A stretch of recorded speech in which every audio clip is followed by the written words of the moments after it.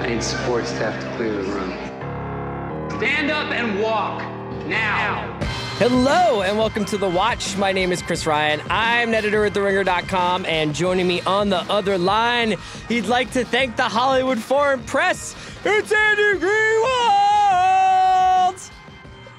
Do I deserve an intro like that when I'm so far away? That intro is dedicated to Jumanji, which is bringing cinema back. Three billboards outside of a Jumanji screening. I am calling in this week from an undisclosed location on East Coast time, and it's what we call real America, Chris. And let me tell you, Jumanji is big here. Is it? You know what else is big here?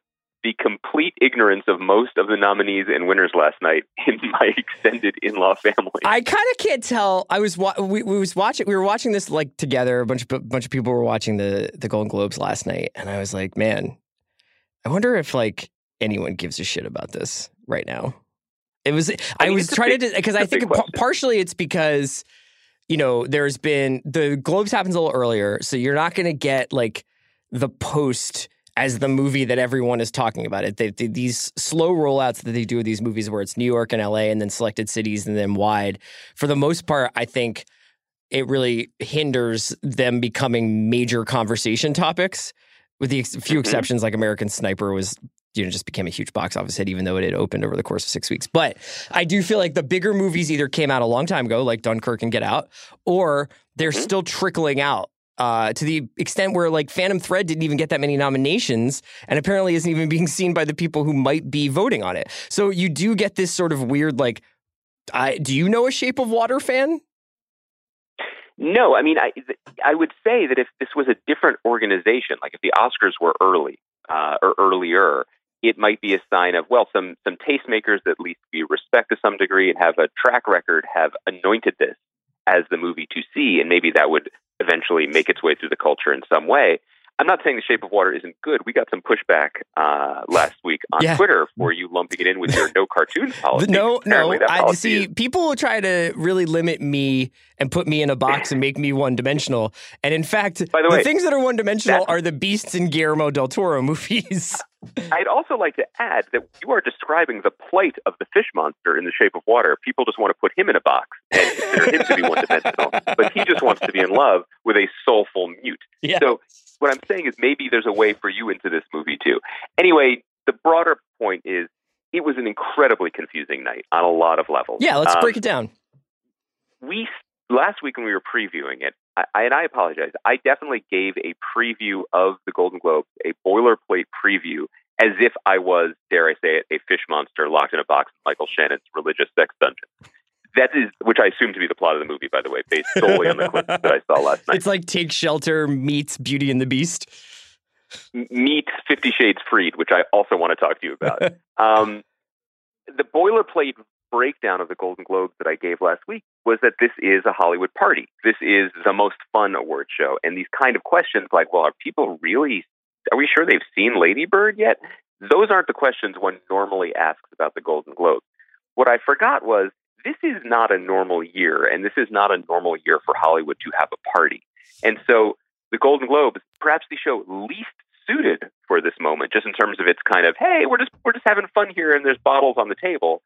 The show least suited to this new cultural moment that we are all trying to figure out, and no industry is figuring it out as publicly as Hollywood. So we can get into the specifics of it. I thought there were some expressions of female solidarity against misogyny, obviously against rape culture, that were expressed beautifully and really important. There were some bizarre, almost like visual collisions between people wearing pins that maybe shouldn't have been wearing pins that may come back to haunt them. There were also some like bits that were written in June that were, you know, like, where it's like, hey, like this is just like, whenever anyone was forced to go out there and do regular award show patter, I was just like, holy crap, what are they going to do with the Oscars? You know, like it was a very interesting collision of trying to make something entertaining out of something that is essentially a very uncomfortable conversation for a lot of people.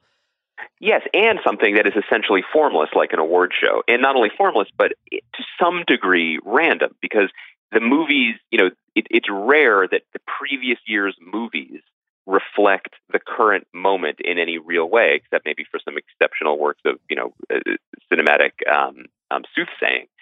I thought that said, the producers of the Golden Globes definitely considered where to place the Big Little Lies categories throughout the evening, because they knew that it was going to dominate and that was going to be an almost legible spine for a politically charged evening. I thought that was fairly well done from a directorial standpoint. But here, my bigger takeaway, and then we can get into some of the specifics, is that we aren't just now in a moment, whether it's in award shows or politically or culturally, where everyone is saying the quiet part loud. Mm-hmm. There are conventions that we have accepted that, presidents shouldn't rage tweet while eating cheeseburgers. I'm just throwing stuff out. That when you go to an award show, you play the game. Whether it's the Golden Globes and we don't even know who voted on it, or it's the Oscars, you play the game and you say a speech a certain way and you thank certain people and you make certain faces when people make jokes about you. You behave a certain way. It is itself a performance. Those walls are crumbling, and value neutral on that. But it can be shocking. And moments when it was truly shocking in the positive sense for me is I love Natalie Portman. Natalie Portman just went for it, and said, here are the 5 Best Director nominees who are all men. You're not supposed to say that, but it's pretty exciting and a little bit dangerous feeling, I think, for the people in that room, certainly, and maybe the viewing public at large. Yeah, the cutaways to Del Toro and Spielberg and Nolan, as Natalie Portman said, that was, they're gonna get as much viral content out of these things as possible. As somebody who finds most award shows incredibly awkward and somewhat uncomfortable to watch in the first place, it was interesting to be in a position where that was the point, like you're saying, like it was a much more, not even confrontational. It was just a much more candid award show that was clearly built around a central thesis statement, even if that thesis statement was open to interpretation. But, like you said, the spine of the Big Little Lies awards, the awards for Handmaid's Tale, Oprah's speech. I did not read Twitter while I was watching this show, so it was hilarious to me after the fact to go and check and see that Oprah had been elected and impeached over the course of one night on Twitter. So congratulations. Just a whiplash political career. Yeah. I think that the big story for me coming out of this, there are tons. The thing that I will be curious about is, now that there have been some markers put down in the ground for people like Gary Oldman, for movies like 3 Billboards, is the 2 months of public litigation about the worthiness of these supposed frontrunners. Let's just put it that way. Because there's already a Daily Beast piece that was sort of bringing up things that Gary Oldman has said and done in the past. There's obviously, it doesn't take too much creative Googling to find out what people are saying about some of the other winners last night. I would direct people to see Ali Sheedy's Twitter account, the actress Ali Sheedy. Well, that's actually been deleted, but The Cut, the New York Magazine blog, wrote a pretty comprehensive write-up of what people were saying about winners like Gary Oldman and James Franco while they were on stage with their Time's Up in. Yeah, and so we'll see what happens with that. And then on a level of just the usual Oscar horse race stuff, as soon as 3 Billboards, you could kind of tell, I can't remember what the first, I think it was Rockwell. When Rockwell won, it was like, okay, I think that this could be a 3 Billboards night. And there had been some chatter about that was a movie that the foreign press was really getting into. The Hollywood foreign press was really getting into. And obviously it was just one of those like, does anybody like, I actually probably don't hate, I know people who hate 3 Billboards. There's a lot of it that I like, but I understand the problems with it. I also just think it's tonally like a very strange film to be a beloved favorite. And the way that a couple of different pieces of art have started to be twisted into being anthems of resistance, like I, Tonya and 3 Billboards, is interesting to me. But we're going to see a lot of actually 3 Billboards is bad pieces over the next couple months. Sean pointed that out last night, and we're going to see a lot of just cleaning out the closets going on in the next 2 months because, and maybe for the best, you know what I mean? Because I don't know. I just take note of the fact that not very many people applauded 3 Billboards winning last night. I think that it is extremely unfortunate when we live in a time when distinct worthwhile, I don't even mean good or bad, I just mean worthy of engagement pieces of art become hobby horses for lack of a better point, political agendas. And to say political agenda, even in this climate, sounds pejorative. I don't mean it. I mean, everything has, to some degree, a political agenda.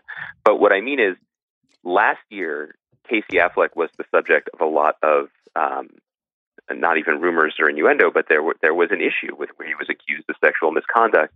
And in a different era, 1 year ago, it did not cloud the narrative or affect viewers' minds, or maybe it wasn't put in front of the right voters' minds to affect their vote. I'm not saying it should have. I'm saying it didn't.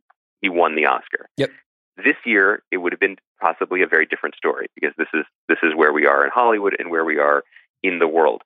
It is not outside of the realm of possibility to consider payback voting or payback lack of voting for previous injustices that some people feel may have been done. So basically the reverse of, well, not even the reverse, but often in Oscar races, people will win awards not for the thing they're nominated for, but for the accumulation of their resume. So we're giving a new spin to the idea of you deserve it. But also that people will not vote for Gary Oldman because of a public event in his past, because of what happened last year with Casey Affleck. Now, a couple bigger pieces to say here. I haven't seen Darkest Hour. I haven't seen a bunch of these movies. I'm going to remedy that in the next few weeks. So I'm not weighing in on the merits of their performances or the specifics of the movies. Two, the Oscars have always been incredibly political. The campaigning, the voting, the everything about it. So it would be the height of hypocrisy to pretend that suddenly things are too political when it comes to the Oscars. It's just that it's too public for some people to stomach or deal with. Right. Because we have anonymous voters talking to the Hollywood Reporter, and we have Twitter raging about it all the time. Every year, some movies become the darling of, whether it's the darling of cinemaphiles or indie lovers or whatever, the new guard, and then some movies become representative of the old guard, fairly or unfairly. There's always the underdog and the overdog dynamic set up. It's weird that Three Billboards, the third movie by Irish playwright Martin McDonagh, has suddenly seems poised to become in some ways the overdog, because from what I understand about it, it has some questionable racial politics in one of the characters. I think people who are familiar with McDonagh's work know that that's kind of his vibe. That's what he does. It's often. Not even. I get what people are saying about it. I think that, I mean, without spoiling it, Sam Rockwell's character is a racist cop, but over the course of the movie, it digs deeper and deeper into his character and gives him this arc. But there are no significant characters of color. There's a couple of black characters in the movie, but there's no black character in the movie gets that kind of attention. Yeah, I mean, McDonagh is intentionally kind of sort of a splatter artist. Like his dialogue is very precision, but he loves to get messy, and he loves to go to America to make big statements about American culture and what America means, despite not living here and not being from here, which doesn't make his work invalid, but it's worth considering from that lens. And to that end, Mark Harris, our old colleague at Grantland, who's now writing a lot for Vulture, New York Magazine, and other places, he pointed out that the Golden Globes, whatever the makeup of that shadowy cabal of voters that we love to make fun of, it is the foreign press. And so there is a history, as he pointed out, of Golden Globe voters falling in love with movies that have an outsider's view of America. Yeah. Or tell America what America is from an outsider point of view, which may have given Three Billboards the leg up. I would say there are three other ways that the Golden Globes tend to go on the film, in general, in terms of their voting. And sometimes it's hard to tell, certainly it's hard to tell before the Oscars, which one of these years it was in each category. The four ways I think Golden Globe voters vote are: one is that, the outside perspective on America. They love doing that. Two, they sometimes good taste sneaks by, because maybe there aren't very many voters and a good show or a little miracle can suddenly bubble up and win. The flip side of that is their desire to be kingmakers, right? And you can look charitably, you can look at the wins by The Marvelous Mrs. Maisel last night, the Amazon comedy that I love. Rachel Brosnahan won, and the show won.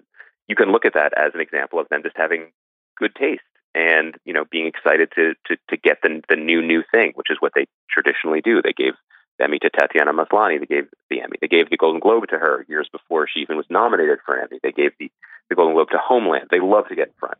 The flip side of that argument is the suggestion, very open secret, that they may be susceptible to bribes. not exactly being paid off in cash, but access to celebrity. Yeah, it seems that Amazon has cultivated that. If you talk about these campaigns that a lot of these studios run, they're for places like the HFPA, right? Like that if maybe that they like if they didn't get a boat trip brought to you by the makers of Dunkirk or something, that might be why Dunkirk was shut out. I think that you will see a different Oscars. I think Mark also said that, which was noting that Dunkirk, Get Out, and The Post were all shut out, and that would be highly unlikely. And Call Me by Your Name, and that is highly unlikely that will happen in the Oscars. But we'll see. Was there anything from the TV side that you wanted to mention? Yeah, I think. Well, also last thing on the movies. Despite everything, despite the narratives that had started to firm up over the course of the evening, Lady Bird suddenly won, and I was shocked by that because. Greta Gerwig was not nominated for directing a movie that went on to win Best Picture, Comedy, or Musical. Laurie Metcalf did not win, which also really surprised me. And then suddenly Saoirse Ronan wins and the movie wins. So you never really know with the Golden Globes, which is on most years that makes it fun. This year made it feel a little bit unsettling, but I was very happy to see it win. On TV side, it was Maisel, it was Handmaids, it was Sterling Brown. I think for me, we were excited to do some predictions last week and then sort of ran into a brick wall of that drama category. And it was a pick-em as far as I was concerned. And in the end, in a room full of family members here, the only thing that I said out loud was it'll probably be Handmade just because. Not because it doesn't deserve it, but because in a year with these nominees, none of which was particularly new and none of which felt essential, I wouldn't be surprised if they aped the Emmys, basically. And that's certainly what happened. Elizabeth Moss, we all think deserves all the awards she gets. Maisel, I was really happy to see that win. I think it's a terrific show that deserves a bigger audience, and hopefully it'll get one. I was really shocked to see Ewan McGregor win. Yeah. Except for the fact that one of the things about the Golden Globes is, unlike the Emmys, which have now gotten kind of used to movie stars being there, the Golden Globes still gets pretty excited. But, when you get bigger stars or is Ewan McGregor a movie star in the room?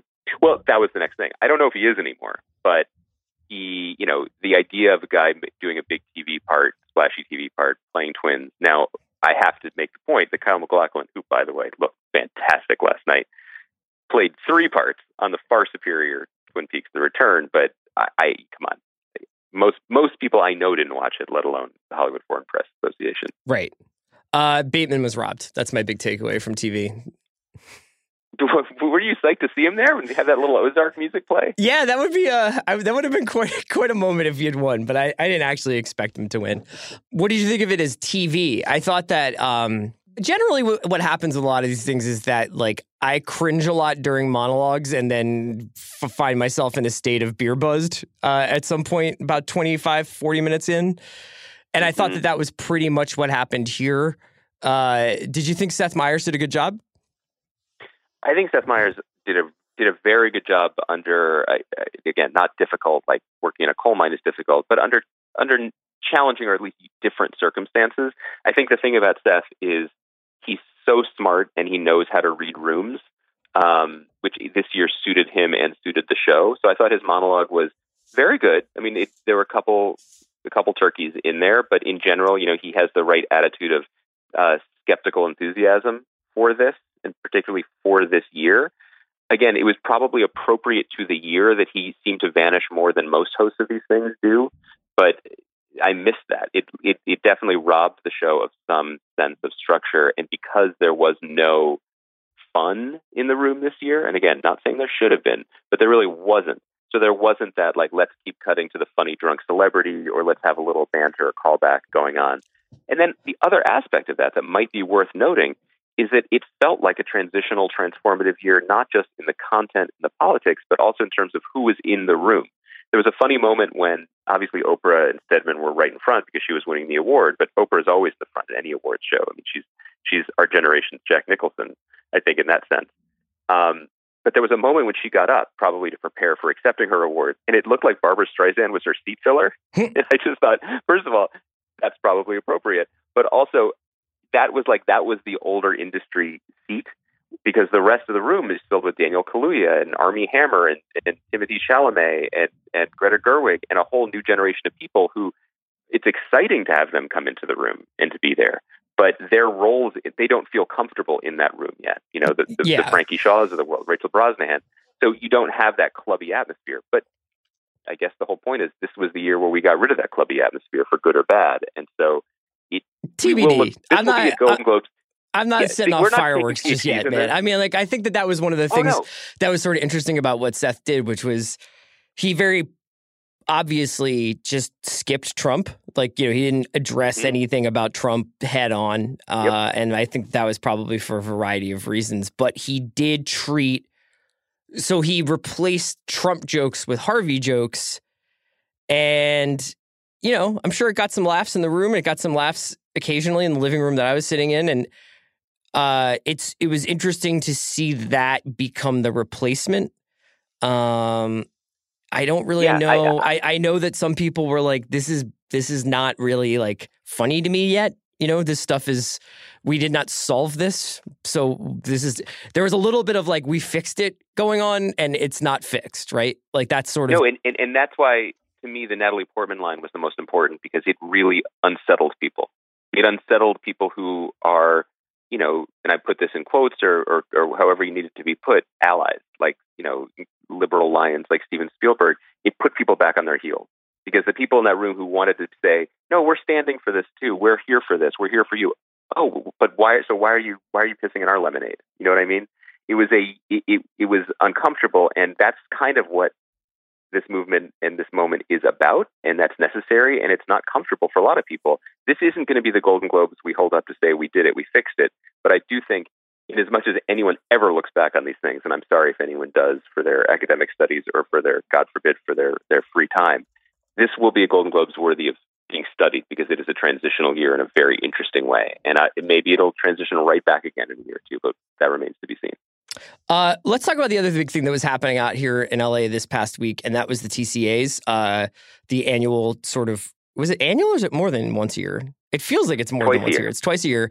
The twice a year confab between television executives and critics where a lot of the new wares get trotted out. Strangely, the sheer volume of television that's coming at us right now makes it so that the stuff that happens at TCAs is almost entirely,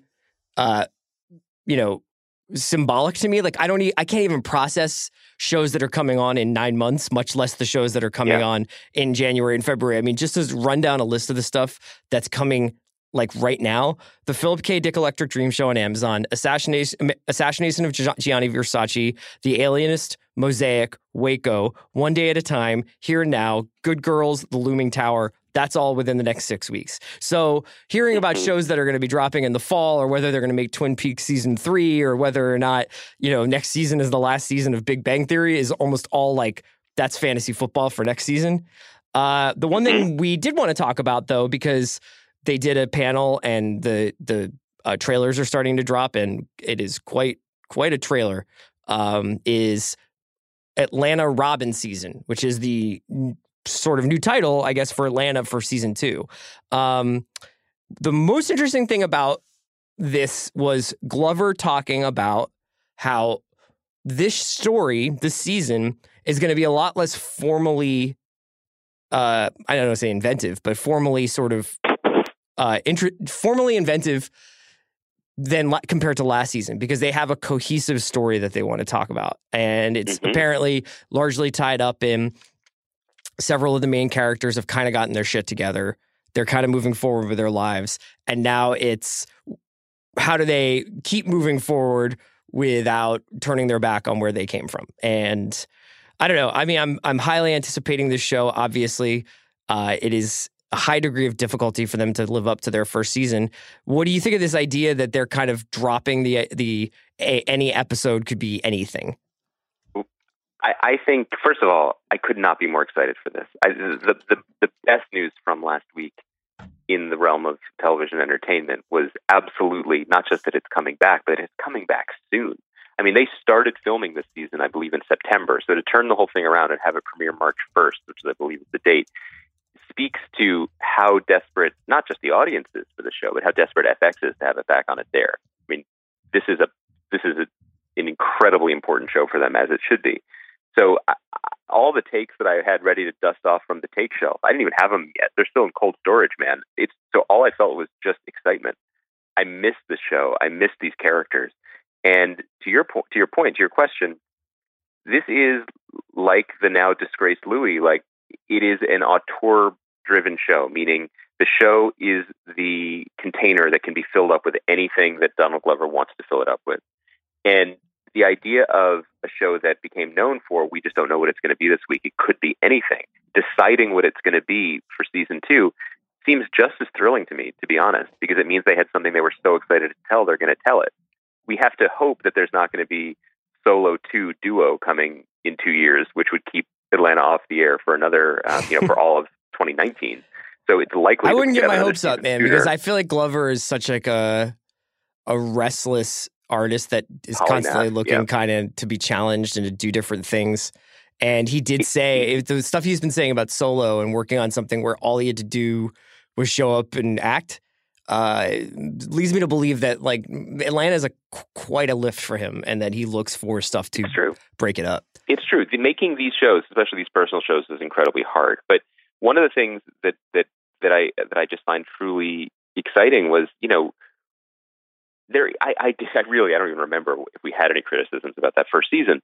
But one observation we both made was, it doesn't even need to be this busy, because we love these characters. We love this performance. And if this were just the show that we thought it was going to be about Ern helping his cousin navigate the record business, then, Dainu, that would have been enough. So if that's what this season is, great. And the trailer, it reminds us, without telling us anything, what we love, because just seeing Brian Tyree Henry again as Paperboy was exciting. Seeing Lakeith Stanfield, seeing Zazie Beetz, like, great.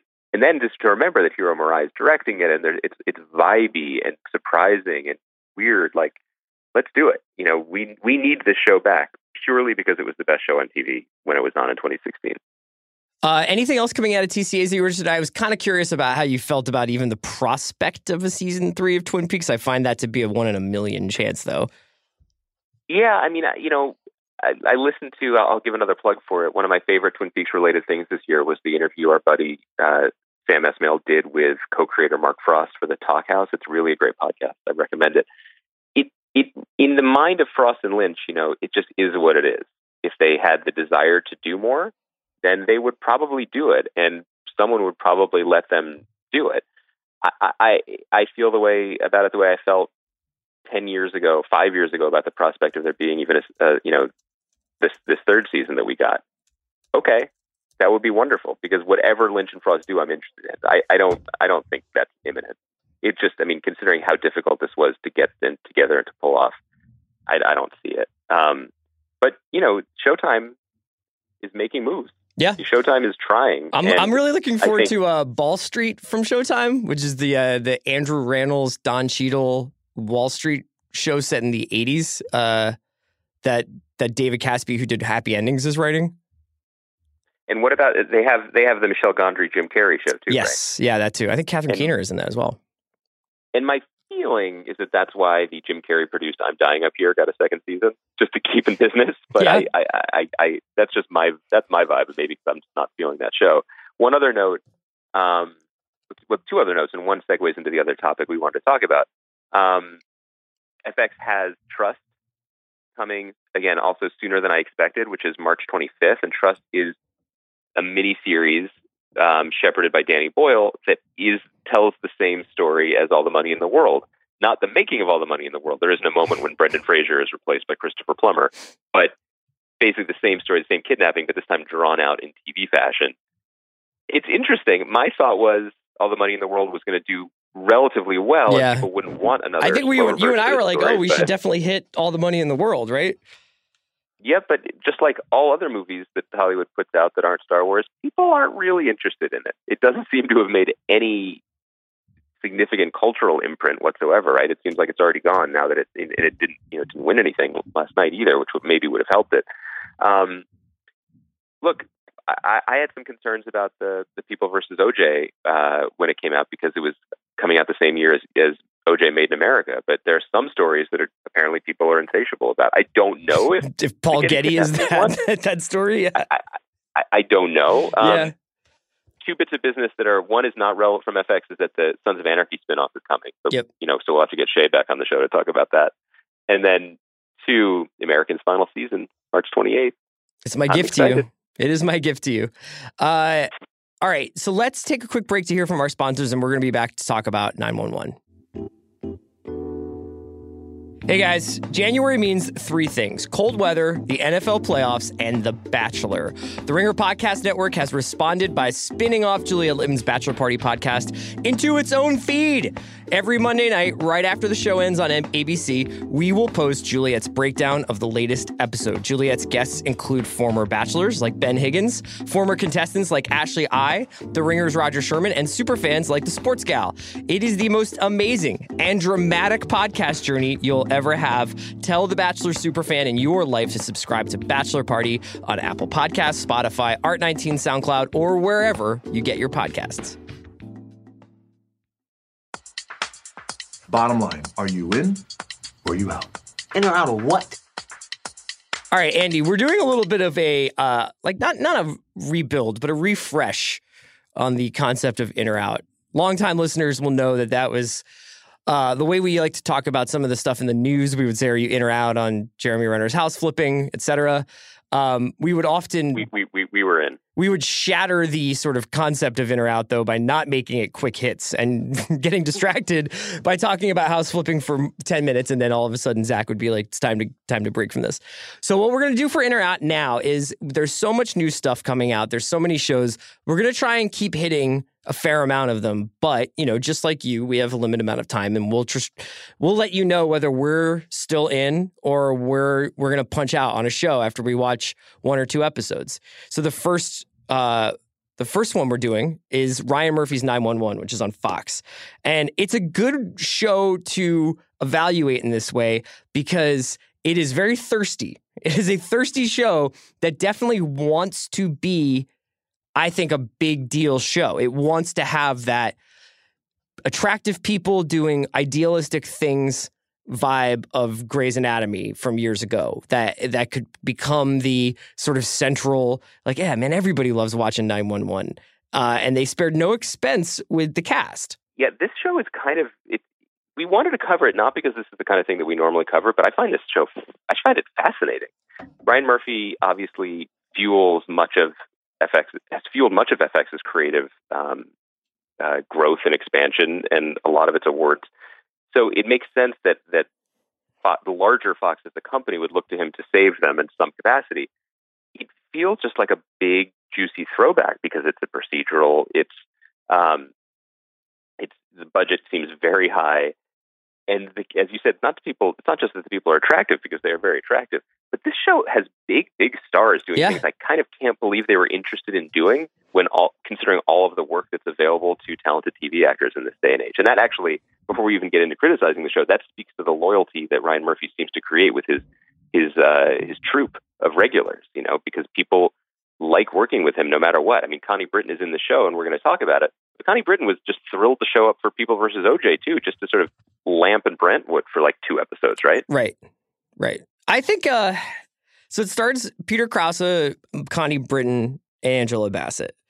Angela Bassett is in this show. Yeah. Can we just take a moment? Yeah. It is so crazy to me that she is in this show. It's like watching Wayne Gretzky and Disney on Ice. Like, what is... But what's Angela Bassett's Stanley Cup right now? Like, what is the thing that Angela Bassett is walking away from to slum it with Ryan Murphy? I think it's the reverse of that. I think it's like Angela Bassett is like, cut the check. I'm on Fox on in the middle of the week in prime time in a show made by Ryan Murphy. This is a big deal for me. And since they do not make prestige dramas starring anybody over the age of 25 anymore, I think that she's probably like, this is a good look for me. And I think Peter Krause is the same way. I mean, I think what we want to talk about, though, is the way in which this show, which is Murphy has talked about, like he wanted to make a show about these first responders that had a real idea of, compassion and goodness and the things that can still be thought of as ideals in this country is as a repost against the sort of the way that the Trump has impacted the country. So out of that, you get these 3 main characters, Peter Krause is a fireman, or like a fire chief kind of, for, in charge of a station house, who's a recovering addict. Connie Britton's got a mother with Alzheimer's, and she is a 911 operator.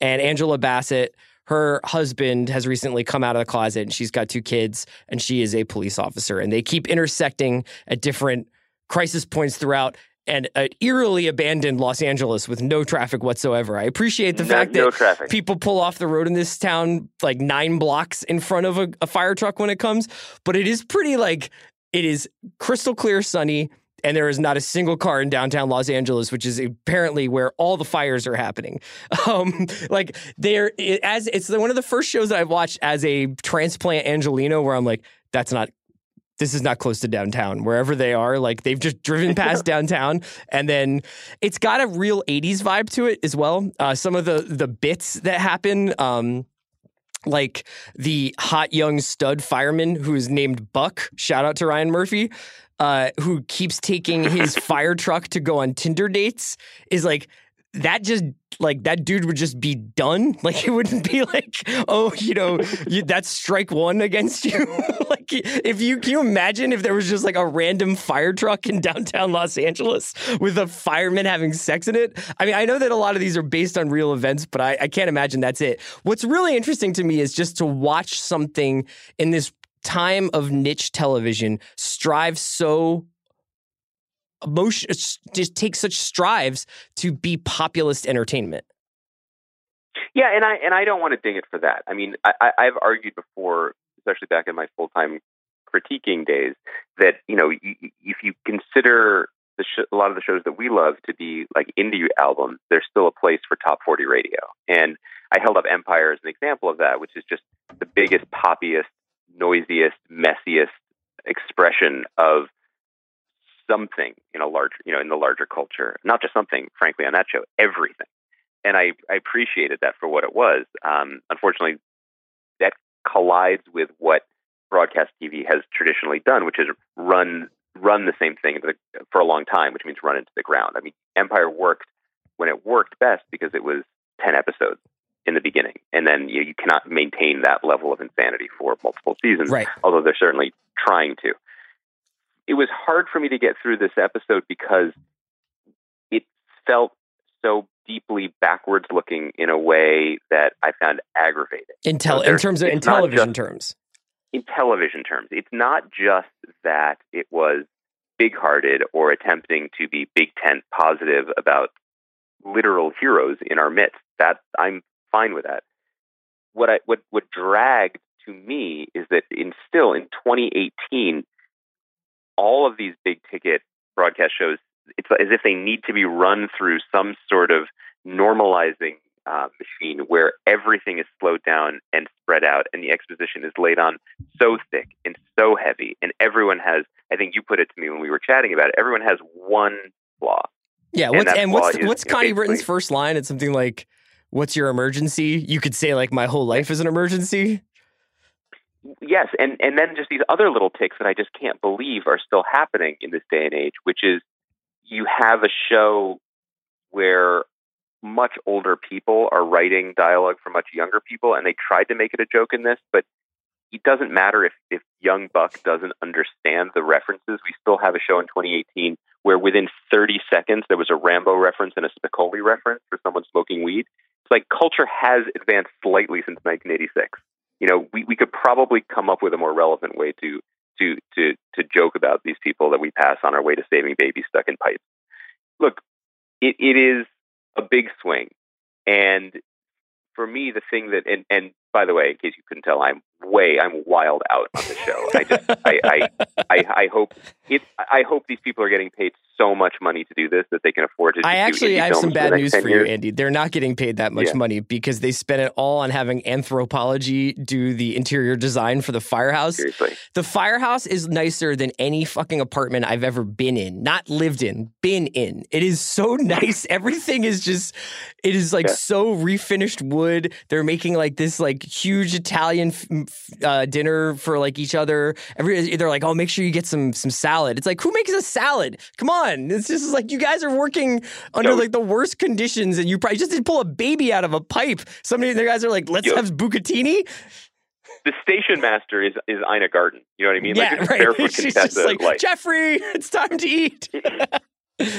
I'm serious. And thank you for mentioning that, because that's the other thing that drives me crazy. It's just like, it's 2018. We can have a broadcast show where it's not all aspirational. It's you know what it's I mean? 2018, not 2029. So when Connie Britton's just like, I'm triangulating the satellites over Los Angeles to find this kidnapped kid whose mom left her at home, even though she's like 6.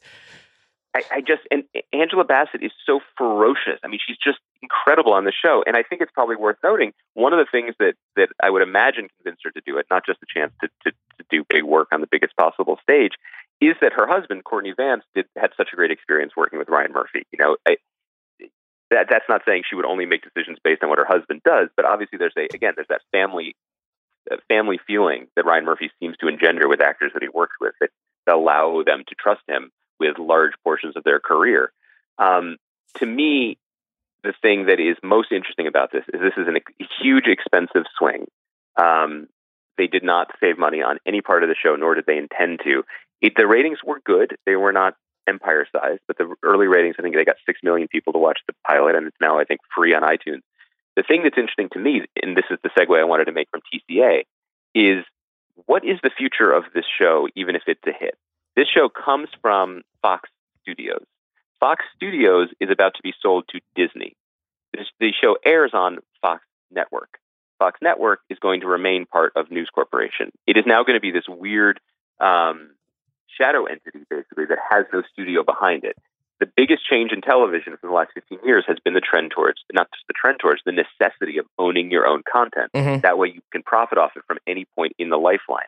If this just becomes a rental for Fox, it is a wildly expensive rental, and one that honestly makes no sense for them.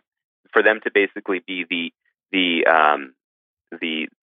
theater that shows Disney properties once, while Disney gets a profit off it in the afterlife ad infinitum. So I don't see the show surviving the merger, frankly, even if it was going to. Does that mean FX has to pony up and pay for this show because they want to keep it going? Yeah, but it's not an FX show. If it's an FX show, the show starts with Peter Krause doing a line and being like, I'm still a fireman. Exactly. Yeah. Does this show pull wait for it, Sneaky Pete, and become a cable show midway through its run? The answer to that is probably no, but the possibilities of that are kind of fascinating to me. I have to just say that based on the people that they got to do it, I cannot imagine that a dark streaming version of this show is what interests Connie Britton, who was on a show on Nashville that was constantly under the threat of being canceled. Peter Krause, who's been on a bunch of cult hits and then since then has done a lot of shows that you're like, man, this guy's trying to be Ted Danson. Like, this guy is trying to be like the center of a show that's wildly popular, whether it's The Catch or Parenthood or whatever. And Angela Bassett, who's probably like, you know, if you guys want to make a cool, interesting black woman LAPD show, let's by all means do that. But that's not what this is. This seriously looks like, let's try 13 episodes, see if it clicks. If it becomes Empire, if it becomes Grey's Anatomy from 10 years ago, then everybody's happy. And if it doesn't, we can all walk away with our dignity. One thing to look for is there a home for Big Tent, big-hearted shows outside of the network paradigm? I think that there should be. I think that for a while, USA was kind of making shows in this space. But you're right. This doesn't make sense for FX. Even if it was cabled up, the assumption would be that it would get darker. I would like to see a show that didn't get darker, that just got smarter. But I think that leaves the show in kind of an uncanny valley between other networks and their agendas. The thing to keep an eye out for, I think, going forward is the type of show we're describing that is essentially an 80s show that everyone, well, not everyone, people who know who Spicoli and Rambo are grew up and loved. There is a place for shows like that, and I believe that place in the near future will be a Netflix, because I think that Netflix is positioning itself to rip the heart out of broadcast TV now that it's not ripped the heart, but it's certainly carved a large cross section of heart from the prestige television market. And one of Netflix's most powerful things, and Amazon too, is that they don't really have to be beholden to one demographic. In fact, Netflix's model seems to be, we will be everything to everyone at all times, trust us, we have something for you. Please watch it.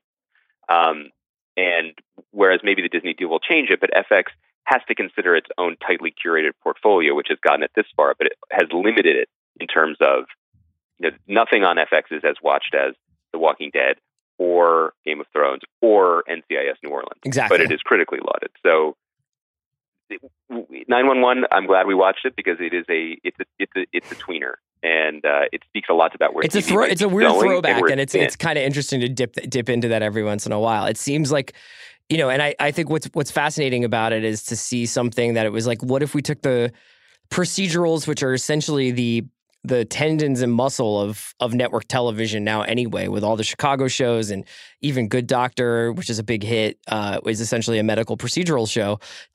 We'll base all of these Law and Order style off of real 911 calls, and then you just add that degree of spit, shine, polish, and Hollywood stardom, and we'll see if it connects. But I would be fascinated to see the first time Netflix goes in deep and is like Ted Danson and 3 other people starring as, public school teachers or doctors or whatever, Mm-hmm. Yeah.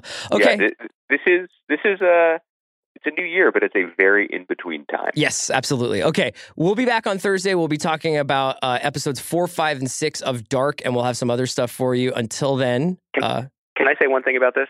Sure. Chris, we have in the past assigned ourselves homework and assigned our listeners homework, like things they should watch, And I'm going to be fully honest with you. It's in the spirit of the new year, in the spirit of me being on the phone and probably sounding not ideal. I'm forcing people to listen to me and my cell phone static more. Sometimes it felt a little bit like homework. Sometimes it does. Shouldn't, but it does. Let me tell you something. That is not the case with Dark. Your boy plowed through this week's assignment way early. Congratulations. And I am ready for the test. Check because plus. I am all in on the show.